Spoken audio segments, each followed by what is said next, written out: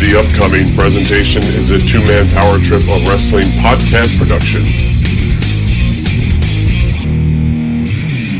What's up, guys? It's the phenomenal AJ Styles, and you're listening to the two-man power trip. Hey, Johnny. Cool, man. What's going on? We ready to go or what?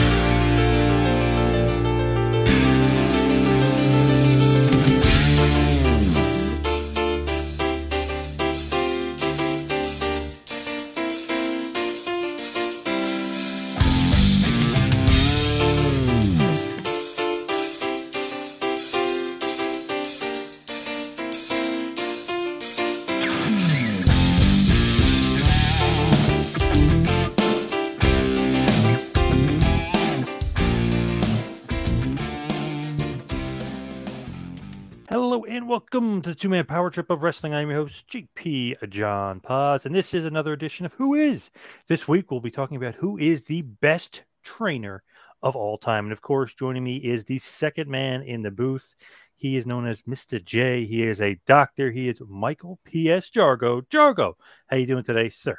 I'm doing all right, Paz. It's been kind of a rough week at work, but you know, we keep on plugging away. And then you gave me this great topic, and of course, I've been without internet at work for days now, so that's where I do most of my research. So it was a real quick crash course this morning on the greatest trainers of all time. I think I've got a pretty solid list. I'm interested to see how it matches up with yours. I feel like where you work that the internet would be super important, but maybe I'm wrong on that. It just seems like it would be. Yeah, life is rough at Sinclair stations right now. Yeah. I was actually looking at a report from, I don't know if you followed like Moody's Investor or whatever. They were kind of saying a lot of like negative stuff about Sinclair, that they have too much debt, and the Diamond division or whatever, the Diamond Sports thing isn't doing well, and Bally's, and it was a lot of influx there, a lot of craziness going on. Yeah, crazy stuff, crazy spooky stuff. Putin has struck again. Yes. So this topic, who is the best trainer? It is interesting. We're talking briefly off air about it. We're saying like the top 3, top 5 came easy. The rest I listed, not hard, but I had to do a little bit more thinking about it, a little bit more digging, a little bit more research. But I feel like I came up with a good solid 18, 19 names. I know you said 19 as well, but I feel like really the top 1, 2, 3, 4, the top 5 really for me were pretty easy. And I thought kind of not obvious, but maybe obvious to some.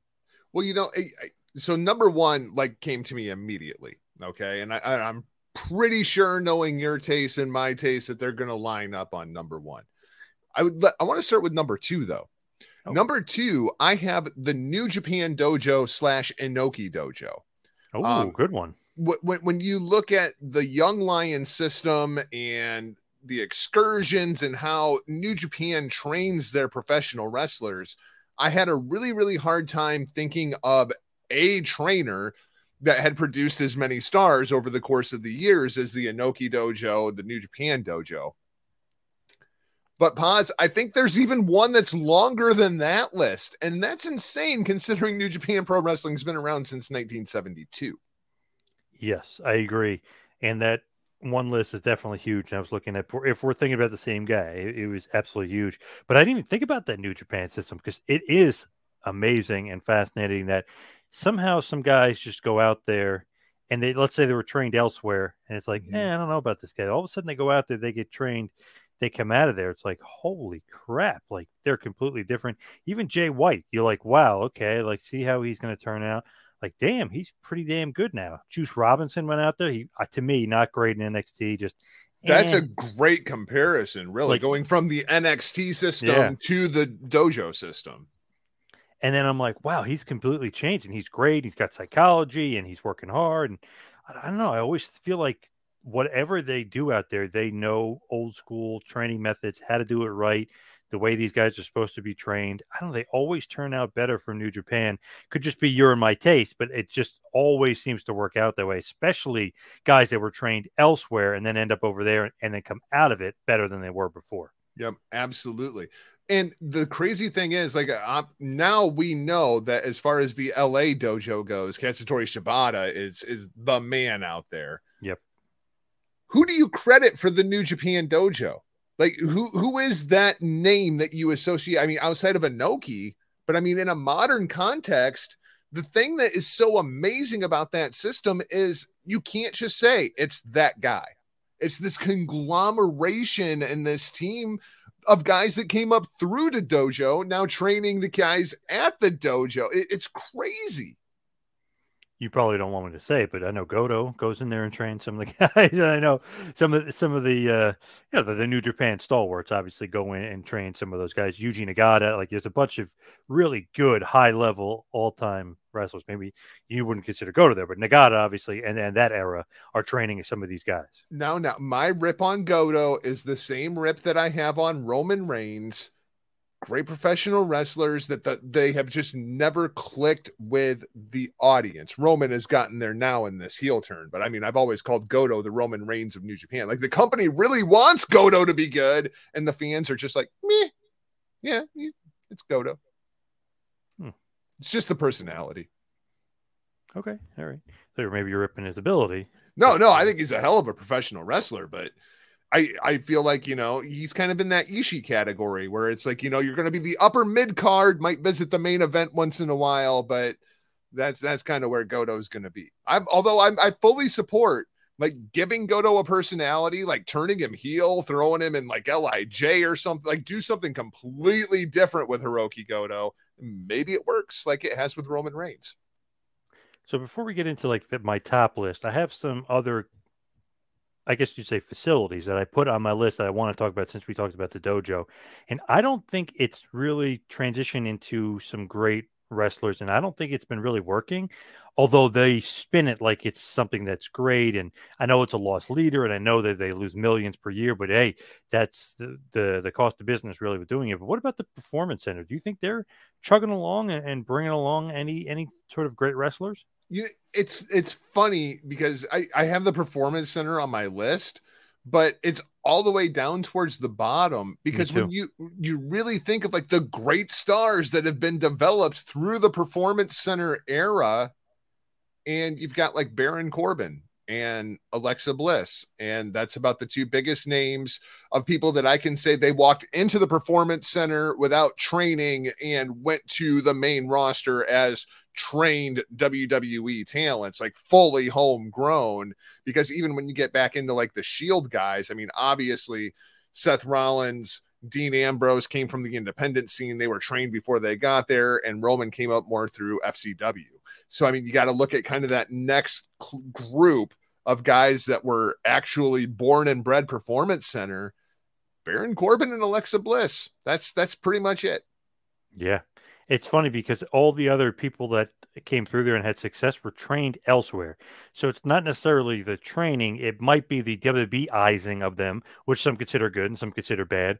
But it might be the Triple H formula, which is obviously the WWE Vince formula that he knows. It's like, hey, where's the camera? Hey, you got to do a pose. Hey, you got to do a taunt, quote unquote. You got to do a taunt. You have to do certain things that they like in their system. And I do agree with them to a certain point of like, you got to know where the cameras are. You got to work towards the cameras. I understand that point of it, but a lot of these guys are definitely already fully trained and might not even need the Performance Center. And you could probably maybe learn some of that on the road. See, now I disagree. I agreed with you for a very long time. And now I disagree.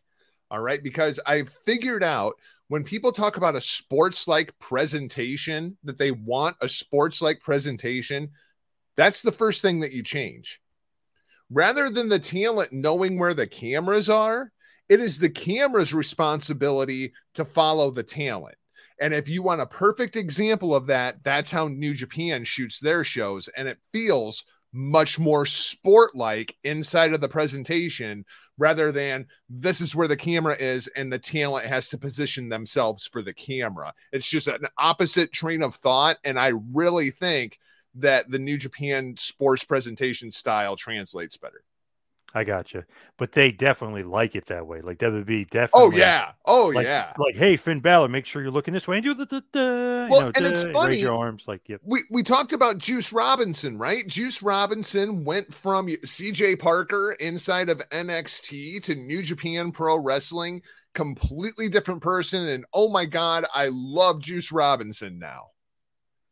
On the other hand, you have Finn Balor, who comes to NXT and goes through the NXT system after being trained through the dojo system in Japan. And everybody says that his best matches happened in Japan. So which version is really better? You know what I mean? I thought Balor did a really, really good job of explaining the difference between the main roster and NXT. When once upon a time he said the main roster is Hollywood, NXT is Broadway. And I thought that was just a great explanation, and more so the independent scene versus what WWE does. My only real knock on the Performance Center, other than it's very cookie cutter, is that if the Performance Center was such a great thing and that they wanted guys to go through there and that was the end all be all, then they wouldn't have just thrown Braun Strowman on the road to learn. And you know what I mean? He would have went to the Performance Center almost. Yep. Or Amos, whatever. He would have been in the Performance Center. Not saying that these guys don't go down there and train there occasionally, but they're learning on the road. They're learning on the job. So to me, it's like, okay, they feel like maybe the big men can learn better on the road, but they almost don't fully trust the system all the way, where they're like, oh, this Braun Strowman guy who we see so much money in, let's put him through the system. It's like they ignored that because they didn't trust the system almost to a certain point, and they put him on the road, and he learned on the road. And now we know they didn't trust the system because we have NXT 2.0. Yes. Yeah.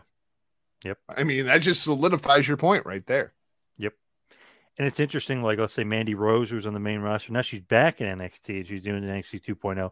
So I know that they're trying to give that a little bit of a facelift and maybe obviously give her maybe a little bit of a facelift. But it's interesting to see the ways they handle certain talents. Like, obviously, they saw some money in Braun, like, oh, skip the system. You're on the road. Right. Yeah. They don't want maybe the system to ruin running it, the coconut loop rather than, NXT television. Yep. Absolutely.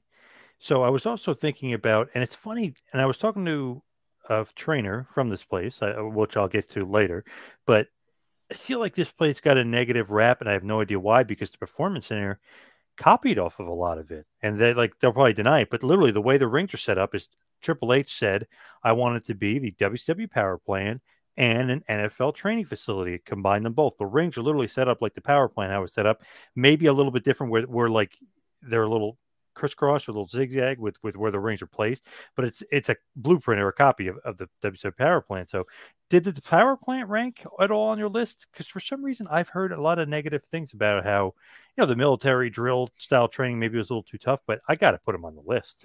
Yeah, no, I'm with you. And I feel like the Power Plant gets such a bad rep, and I've never really understood why, other than, what I like to call the pussification of America. Like, yeah, it was hard.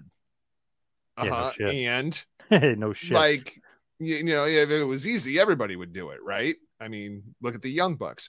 But I mean, like, I'm 100% completely agree with you. I thought the Power Plant was way ahead of its time. And when I first heard about the Power Plant, it was just like, oh, that makes complete sense. It's like you go to like pro wrestling college, and that's like the Power Plant. That was just it seemed logical to me. Yep. And it was kind of amazing that it hadn't been done, only to find out, oh yeah, it has already been done. It was just the first time that we had seen it on a national scale like that. And it's funny, Batista, who obviously goes to WWE, Dr. Tom trains him for a day, whatever, and says like, okay, this guy's got it. Like the way he locks up. He trained with Alpha in Pennsylvania. Like, then he goes to OVW. They see money in him. But when he was at the Power Plant, they were like, you're just like everybody else. Mm-hmm. We don't, and obviously this is a few years before he would go to OVW, but it's like, we're not going to treat you any special, any different because you have a great look. Let's see how tough you are. And he quit, and he ripped Dwayne Bruce, who I have on my list as a good trainer. He ripped him and said he was too tough on him, too hard on him, blah, blah, blah. That's the way he was trained because, hey, he wants to see who really wants it or not. And obviously Batista would quit, come back, and then get back into it because, he still had the bug. But I just thought that was fascinating. Like, wow, Batista didn't make it in WCW, but he kind of held a grudge. but guys like Goldberg did make it. So it's one of those things you got to almost be used to it. Goldberg probably used to it from football days, being treated like a dog, and Right. me playing football even in lower levels was very used to that kind of training and those kind of coaches. But Goldberg's probably used to it to the nth degree playing in the NFL, so he could handle it. Batista couldn't, as far as the power play and the way they were. And the whole thing is fascinating. You say, like, it was a couple years before, like, the whole OVW thing, but look at how much the business changed inside of those couple of years. Like you say, oh yeah, he's got a good look. But as I think about the guys that were coming through the power plant, Batista just looked like another guy. Right. I mean, look at the talents that were going through there and how they were built. Like, they were all brick shit houses, right? Jindrak and O'Hare. Yeah. Look at them. Right. Yep. And just within those couple of years, oh my God, look at him. He looks like a guy from like 5 years ago. It was just those couple of years really made a lot of difference for Batista.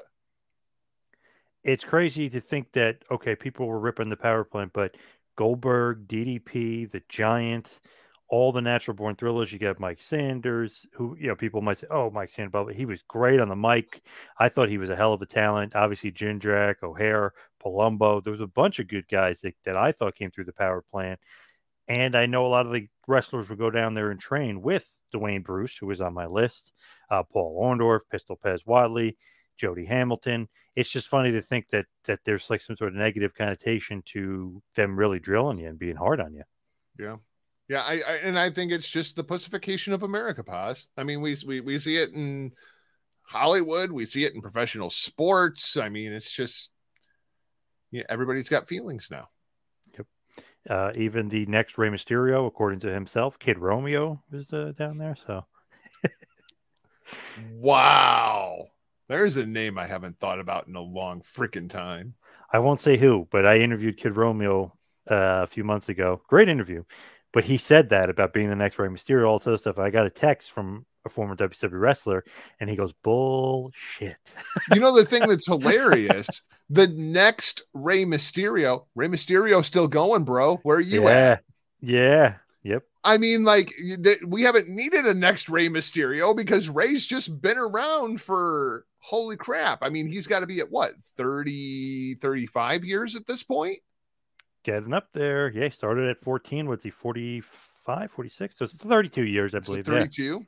Yeah. I mean, that's insane, especially wrestling that style. And he's still athletic as all hell. And I do feel like Rey slowed down quite a bit as he put on more weight, which is, when you think about it, like, did that lead to more injuries or did it prevent more injuries? Right. So yep. Rey's a very interesting career to look at from his early days. And it's funny, like, who's the next Rey Mysterio? Maybe a son. Who knows? We don't know yet. God. We don't know. Could be. Come on. We don't know. I don't know. I don't think it will be, but it could be. You never know. Do you have a next Rey Mysterio on your list? Like, if you had to say, like, number one mass junior heavyweight in the world right now, it's got to be Dragon Phoenix. Rey Phoenix. Dragon Lee. Yeah, I would go Rey Phoenix. Dragon Lee is the first one that comes to mind for me. Rey Phoenix would surely be on my short list, though.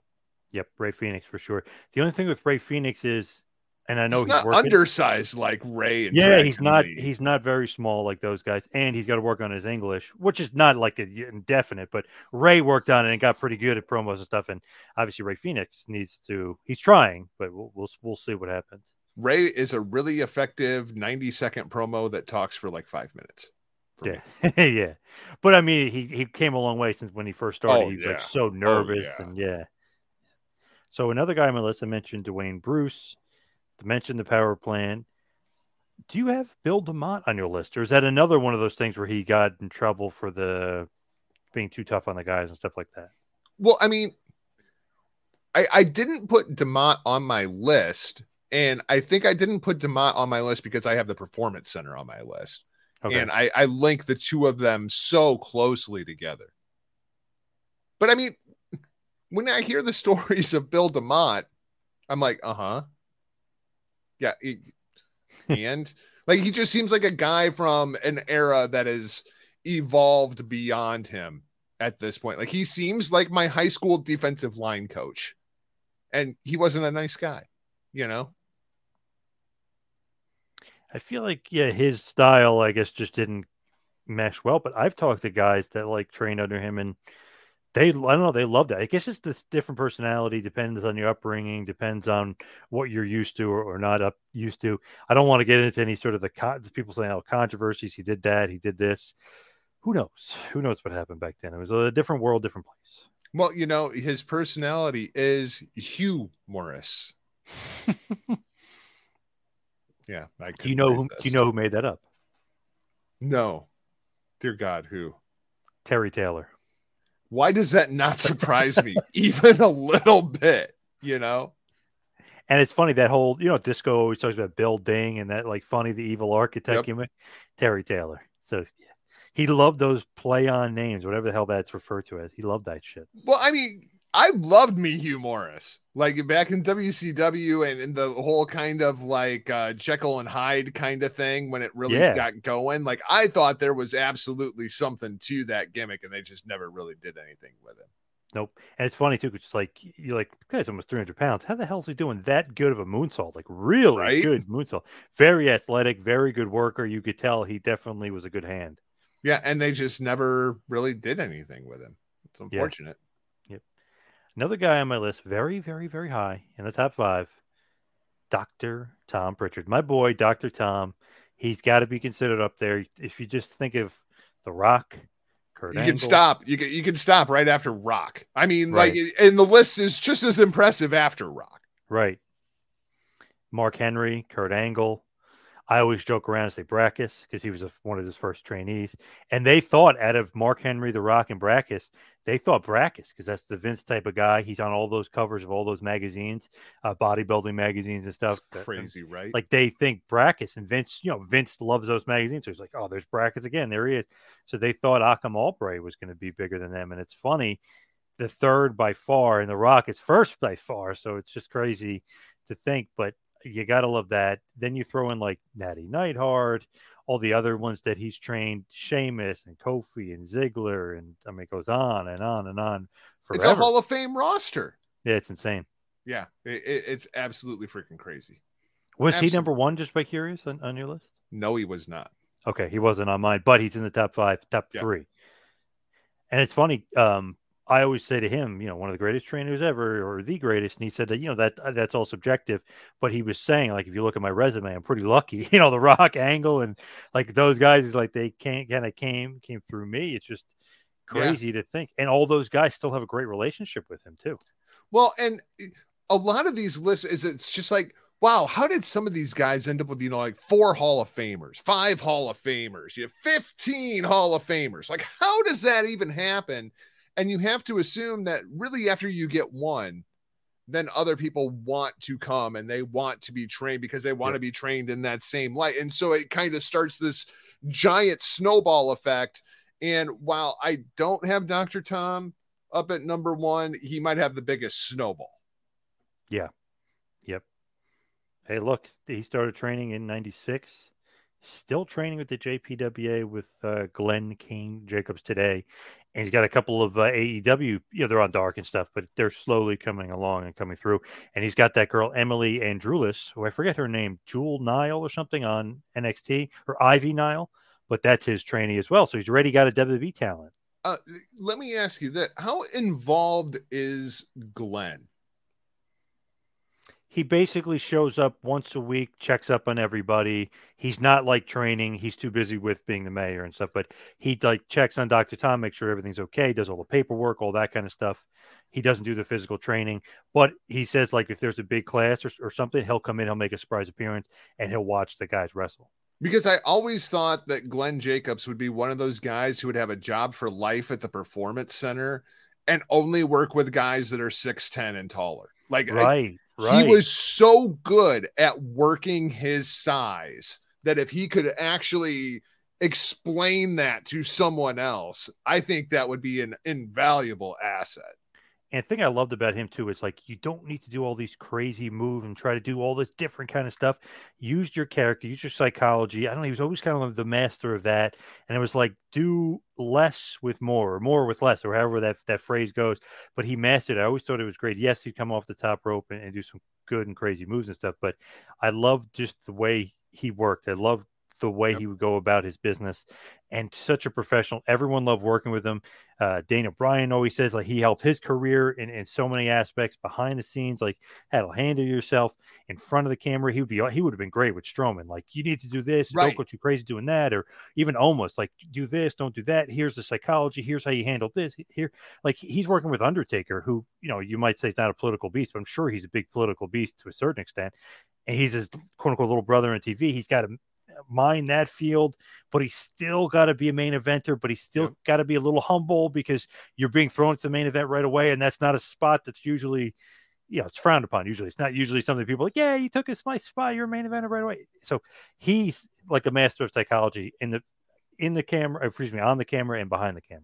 Yeah. I mean, and two words that you never had to say to Kane, slow down. Right. I mean, like even from like day one, he had that pacing, that cadence that it comes to professional wrestling. He had it down to a science. It was like, somehow Mark Calloway just sat him down and had like a 5-minute conversation with him. And some guys work for 15 years waiting for it to click. And he got it in about 15 minutes. It's crazy. It's great. I know he worked with Al Snow a bit too in Smoky Mountain, and Al Snow was kind of like who's on my list, by the way, is a great trainer. But even then, it was like he was a mentor to guys while he's still wrestling. The wrestling's best kept secret, as a lot of people called him, and he was helping him along. And Undertaker wrestled Unabomber Kane at the big Super Bowl of Wrestling show, and then it's like, wow, this guy is great. Vince signed this guy. Okay, you might have to sit through a couple horrible gimmicks. We'll find something for you, but this guy's got it, and he did. And is that the worst gimmick in professional wrestling history? Isaac Yankem? No, Kane. I mean, to be given that gimmick, when you think about it, like you're the Undertaker's little brother, and you have to live up to that. So not only, do you have to have the character work over enough, not only do you have to have everything in ring just incredibly tight, you now have to work kind of like the Undertaker. You have to learn all of the Undertaker's moveset. You're going out there and you're copying the greatest gimmick of all time as his little brother. That might be the worst gimmick ever that he turned into a Hall of Fame career. But I mean, that very easily could have been another Isaac Yankem. Yeah, no doubt. So I have Al Snow on my list, who I just mentioned, but another guy I have very, very high on my list. We kind of mentioned him briefly off air. What about Eddie Sharkey? Yes. He is Eddie Sharkey. As I'm looking at this list, right? Road Warriors, Rick Rude, Jerry Lynn, X-Pac, the Barbarian, Medusa, Jesse Ventura, the Steiners, Nikita Cole. And it's like, holy crap, dude. Bob Backlund. Right. I mean, it's an insane list. And this is going to be one of those snowball things, right? Like you get one and then everybody else just keeps coming there. But what an incredible roster. Like if this was a promotion by itself, you could put together, probably the number 3 wrestling company in America right now. I interviewed him a few months ago and I was talking to him and I was saying, man, they were lucky to have you. And he said, no, I was lucky to have them. Like speaking to Road Warriors and Rick Rude and Jesse and Backlund, he said, because as soon as everyone got wind that I trained those guys and they came for me and, I brought them along, he goes, but each one of them had something. He's like, it's not just me taking a little thing of like clay and creating this monster. He's like, the monster was there. I just had to mold the clay. So he was saying he was very lucky because after that, everyone wants to give him, $3,000 a pop or, whatever it is to train with him for years. So he was saying that he was so lucky to be in like the right place at the right time to meet those guys, to see something in those guys that maybe they didn't see them themselves, but push them in the right direction, mold them like clay, train them, and then say, hey, like that's you're Hawk and your Animal. Like that's you guys, Mike and Joe, like you guys are Hawk and Animal. Like that's be that. And like kind of just push them in the right direction. And I love that because right place, right time, whatever you want to say, maybe it was the perfect guy at the perfect place at the perfect time, because it just seems like wow, that area had so much good wrestling talent. And if somebody didn't develop and hone that talent, man, that would have sucked. Because how many Hall of Famers, and you Right. could say greatest tag team ever, Rick Rude, one of the greatest wrestlers ever, Bob Backlund, one of the best, Jesse Ventura, one of the best. Crazy.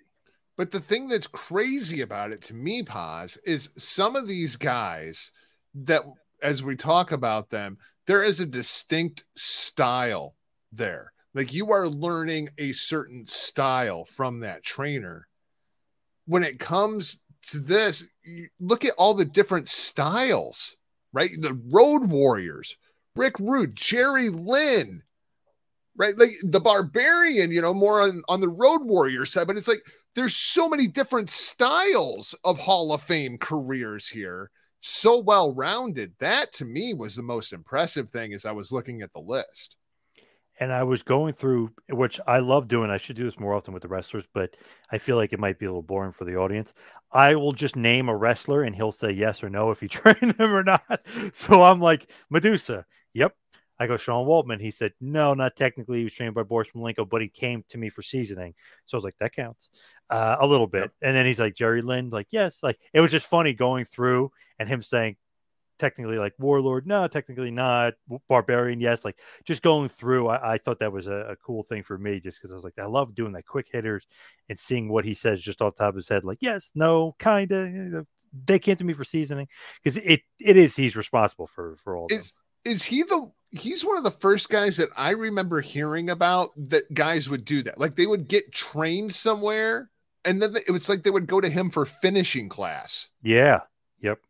He's which is so popular now. I remember. Yeah. Yeah. Which is so popular now that so many people do that. Whether they do it with Danny Cage down the Monster Factory, or they do it with Terry Taylor in the Performance Center. That's what it seems like they're doing. For sure. Now, speaking of Monster Factor, I do have that on my list. I do have Danny Cage on my list, but more importantly, I have Larry Sharpe on my list. I have them side by side on my list. Yeah, because how do you really distinguish? I mean, what a legacy at the Monster Factory, right? I mean, when you look at the list of talent that those guys have pumped out over the course of decades at this point, do you got a full roster there? Oh my God, you got Bam Bam Bigelow, so many guys. It's just insane. Technically, the Giant, Paul White, did go through there as well.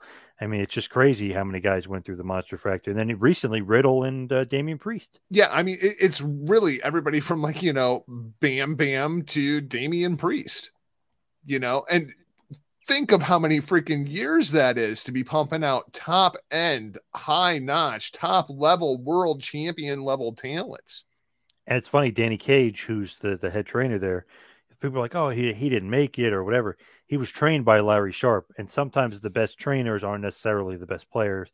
Look at Belichick, not a good football player, but became the best coach. So sometimes it works out that way. But to say, like, where did Danny Cage learn his training? Oh, by the way, he trained under Larry Sharpe at the Monster Factory, the original one. So great lineage there. Well, as I look at, this list, there's a couple of guys that, were like NWA World Heavyweight Champions, that are all-time greats. But most of the list are guys that were in the business that just didn't necessarily, like, one that everybody talks about today, right, is Lance Storm.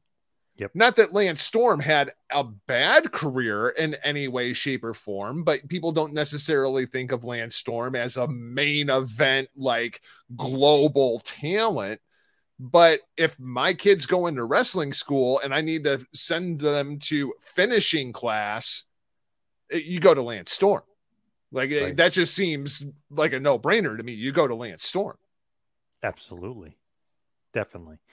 Storm is on my list. You mentioned NWA former champions. Do you have Dory Funk Jr. on your list? Of course I have Dory Funk Jr. on my list. And again, like, when you look at the Attitude Era, and I mean, really all the way up to Bailey, I thought that one was kind of cool.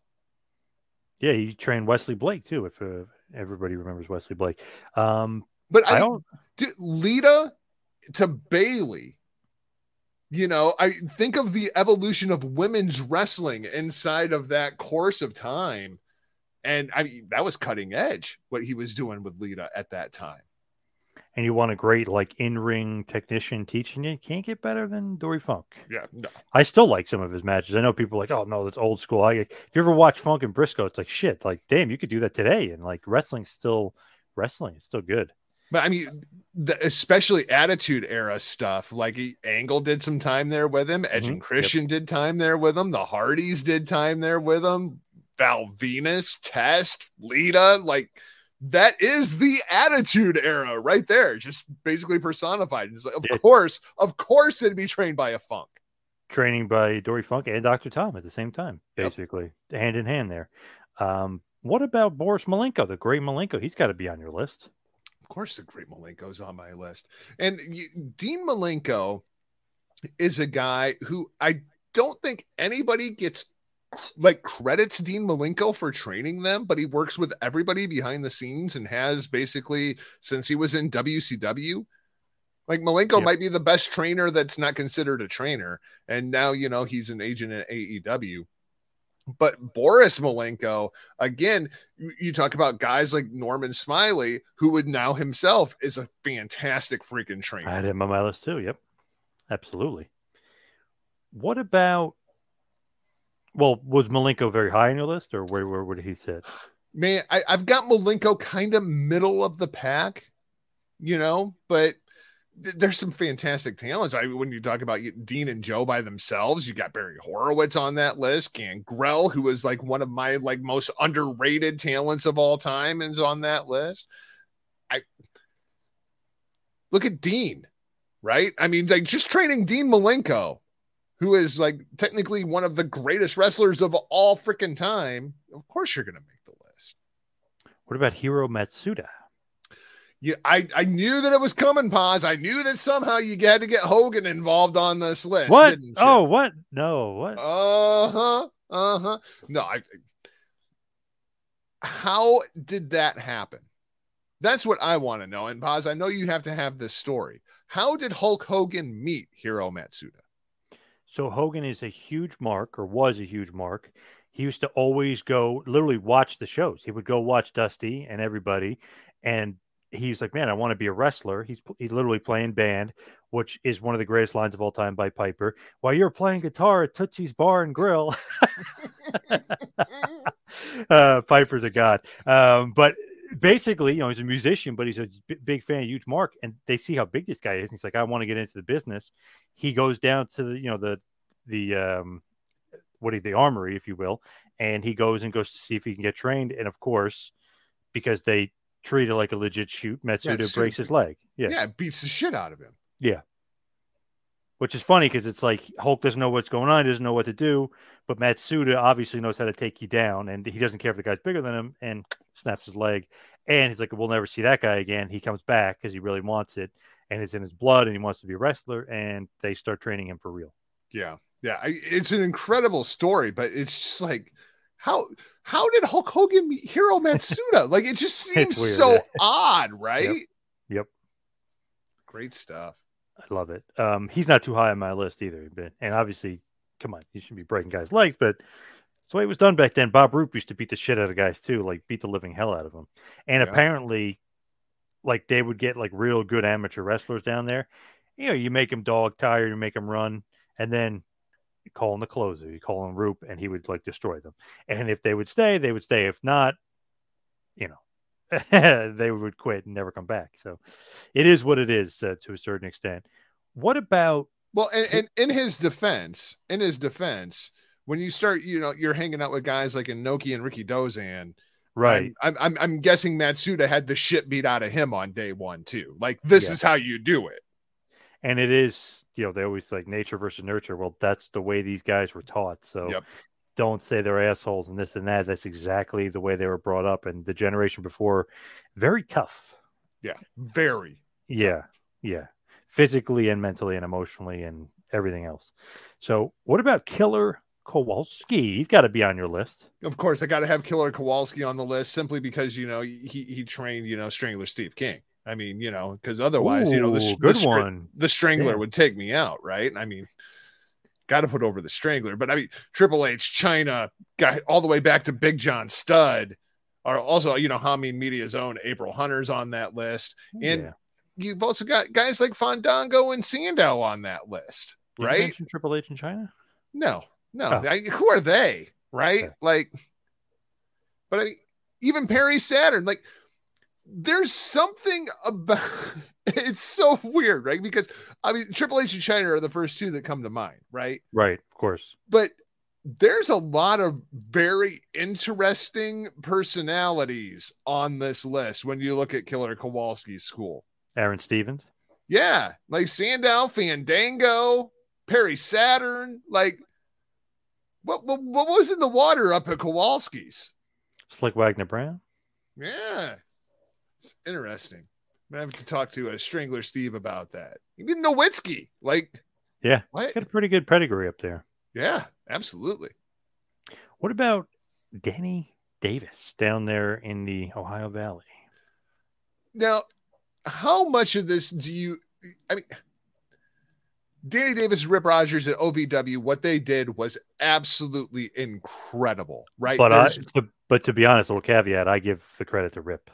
I give it to Rip Rogers. Okay, and the other thing is that talent roster that they were sent to make into this era of WWE superstar is second to none. Like, yes, they absolutely get the credit. You know, when you're looking at Orton and Lesnar and Cena and Kelly and Shelton Benjamin and Charlie Haas and Bobby Lashley, they were sent those talents. Those talents didn't necessarily go there. You know what I mean? So yep. That one's a little bit weird for me because, of course, you got to give them the credit because all those talents did go through there and you can see the Rip Rogers influence all over them. But it's a little bit different when the talent is coming to you versus having the talent sent to you by, you know, the massive corporation. That's true. That's true. It's world-class talent. Yeah, I definitely give Rip a lot of credit though for molding them, no doubt. Absolutely. And So- I want to see like that entire, like, why is that era of OVW not on the cock? Like, you I know, don't they know. got all that Yeah, video I don't know. footage. Yeah, they do, and they own it. Yep. I'd love to see all that video footage. What about Dominic DeNucci, the man that trained Shane Douglas and Mick Foley? That's the era of ECW and training superstars for that era. It just seems insane to me. Like, how do you train Mick Foley? Like, you just start throwing him off buildings and shit? Like, what? How do you train the Mick Foley? It's pretty impressive, man. DeNucci, but it's a lot of it is that more extreme hardcore kind of stuff. I mean, even Shane Douglas, right? ECW. Yep.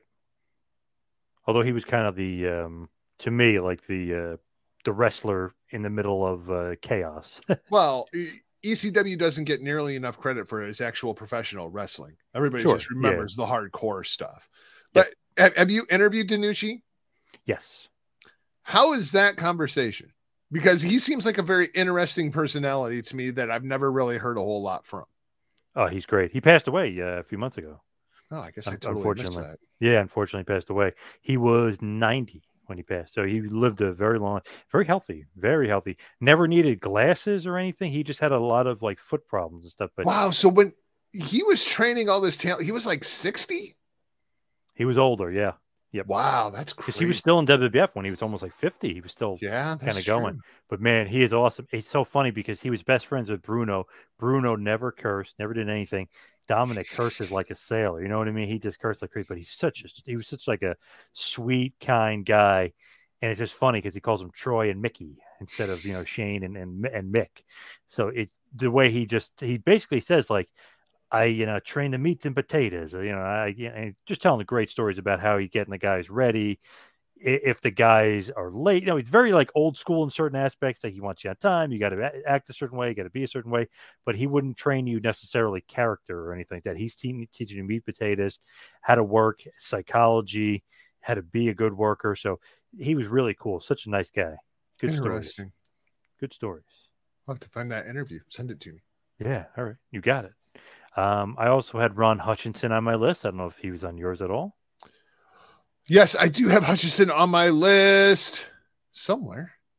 have too many notes, Paz. I have too many notes. Wow. Damn. So do I think. So Hutchinson's on there, right? He's got to be. Hutchinson's on my list, but I don't. Oh, there it is. Edge, Christian. He's the Canadian guy. Yeah. Trish, Gail Kim, Beth Phoenix. Jason Sensation. Good stuff. Yeah. What about Les Thatcher? He's got to be on there. Les Thatcher, I do have on the list, and he was one that was interesting to me. Who all do you give credit to Thatcher for?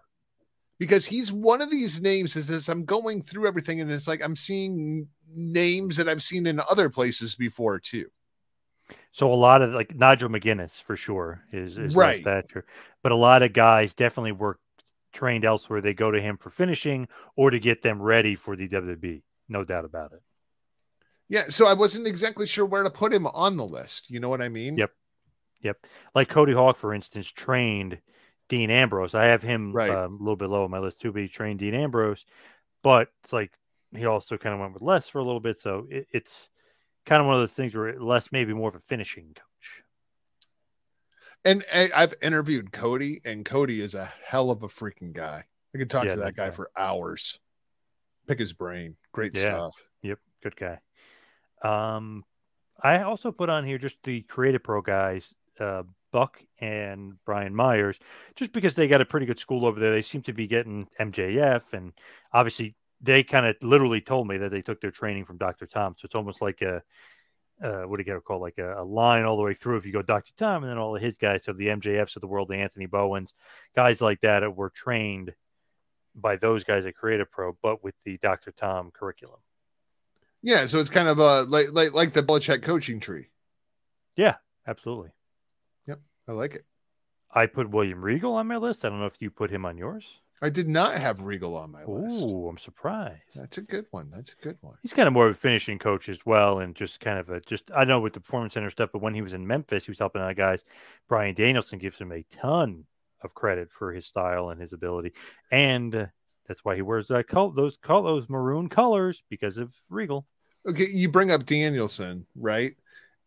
When I see HBK's name mentioned inside of some of these lists, can we just stop? It's Jose Lothario, right?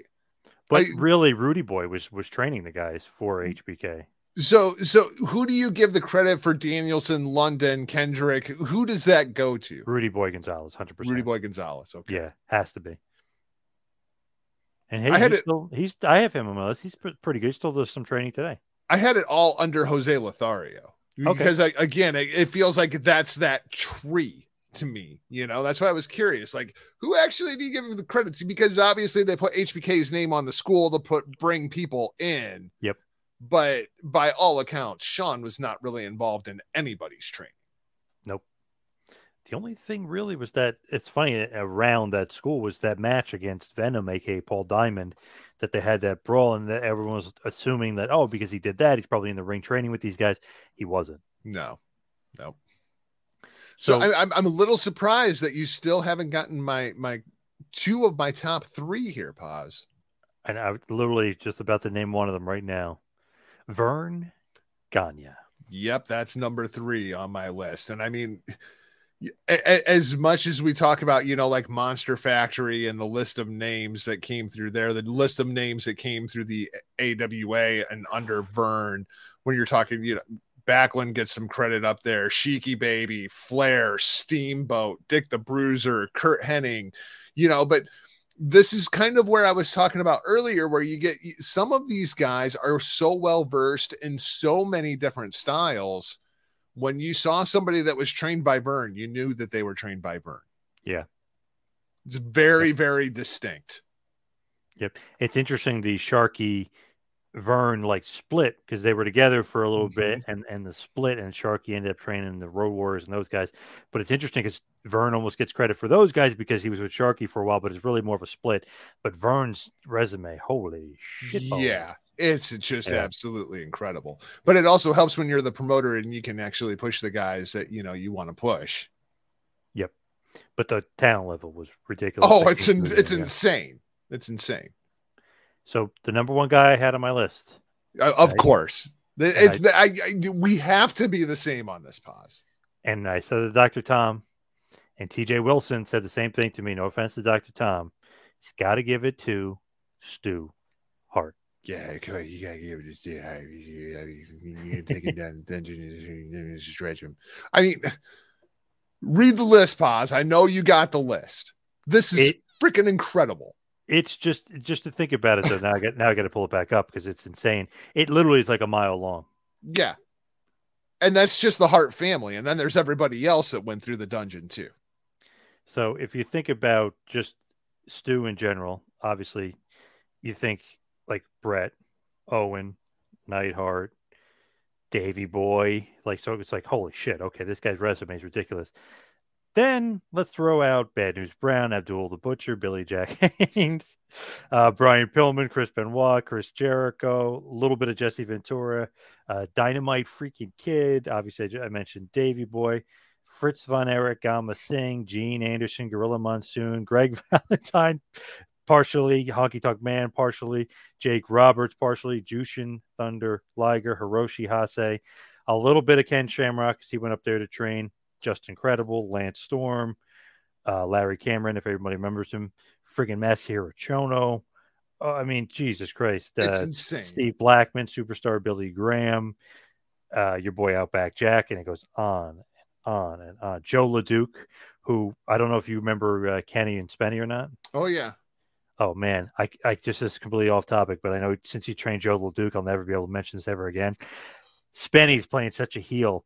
There's a girl in the audience that keeps heckling him. He goes, yeah, okay. He goes, real nice. Buddy, your girlfriend looks like Joe LeDuc. I couldn't stop laughing. Me and my brother, like my brother's like, I kind of get that reference. Like Joe LeDuc's an ugly old wrestler from Canada. And I go, Spenny's a huge mark and he's Canadian. So it's like, and then right. Spenny goes, like whispers in a mic, but really low. He goes, nobody's going to get that reference. Did you go up to him afterwards and say, hey, I got that reference? No, because he was gone or whatever, but I still message him. Like, I interviewed him, so I email him once in a while. I'm going to email him later on today and say, man, what a friggin' reference. I literally was laughing all night about it. I was like, because he even said, like, nobody's going to get that reference. I was like, that was great. Not to say the woman was ugly, but let's just say he nailed it. But I just like, oh my God, Joe LeDuc, perfect reference. Awesome.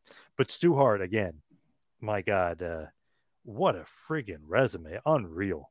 And the thing that's incredible to me is when you look at this resume, there are so many names on there that you can say at one time, that was the best professional wrestler in the world. Yeah. Yep. And on many different continents. Yeah. And it's incredible. And by all accounts, that's where the idea for Fight Club came from, right? Like the whole like standing on the porch and people coming out and being insulted. But welcome to Project Mayhem. Like that was the dungeon. Yep, the Hart Dungeon. And it's funny because TJ Wilson trains guys today. He does, the Stu Hart system, if you will, just learning that. David Boy Smith Jr. I mean, these guys train other people and Natalia in that vein and in that generation and in that way of schooling. So that's just awesome. So I think we're probably in agreement. Maybe I'll just ask one more time. Who is the best trainer of all time? I had to go. Stu was the first name that I wrote down, and it's really, really hard to argue with Stu Hart as far as an individual goes. I do have the New Japan Dojo and Noki Dojo kind of right up there, but Stu is just heads and shoulders because it's one individual. You can look directly at Stu Hart and say, yeah, that's the guy. Like if you had Bret Hart alone, you'd be like, okay, the guy, he's got to be up there. Like, okay, Bret Hart's the son. He trained Bret. Like, okay. But then you start rattling off even Davey Boy and Owen. Yeah, even if you just look, Butcher, yeah, if you just remove anybody that is a member of the Hart family, that's still a Hall of Fame roster, even without the Harts. Yeah. Insane. And that's incredible. So I got to go Stu as well. I think this is a clean sweep here. It's got to be Stu Baby as the greatest trainer of all time. And I told Dr. Tom, you may be the best current day trainer, Dr. Tom, but I got to give it to Stu, even though you're my boy. Tyler Breeze. Oh, Tyler Breeze. Yeah, shout out to Tyler. Anybody that can make Jushin Thunder Liger a WWE Hall of Famer in one match, that's the guy I want to learn from. Not bad. Not bad at all from Breezy. Love me some Liger, obviously. But let's head to the plugs. You can follow me on Twitter and Instagram at 2Man Power Trip. Check out the website, tmptempire.com. Of course, Patreon. Patreon.com/TMPTEmpire. Jargo, what do you got? At Not Jargo, MichaelJargo.com.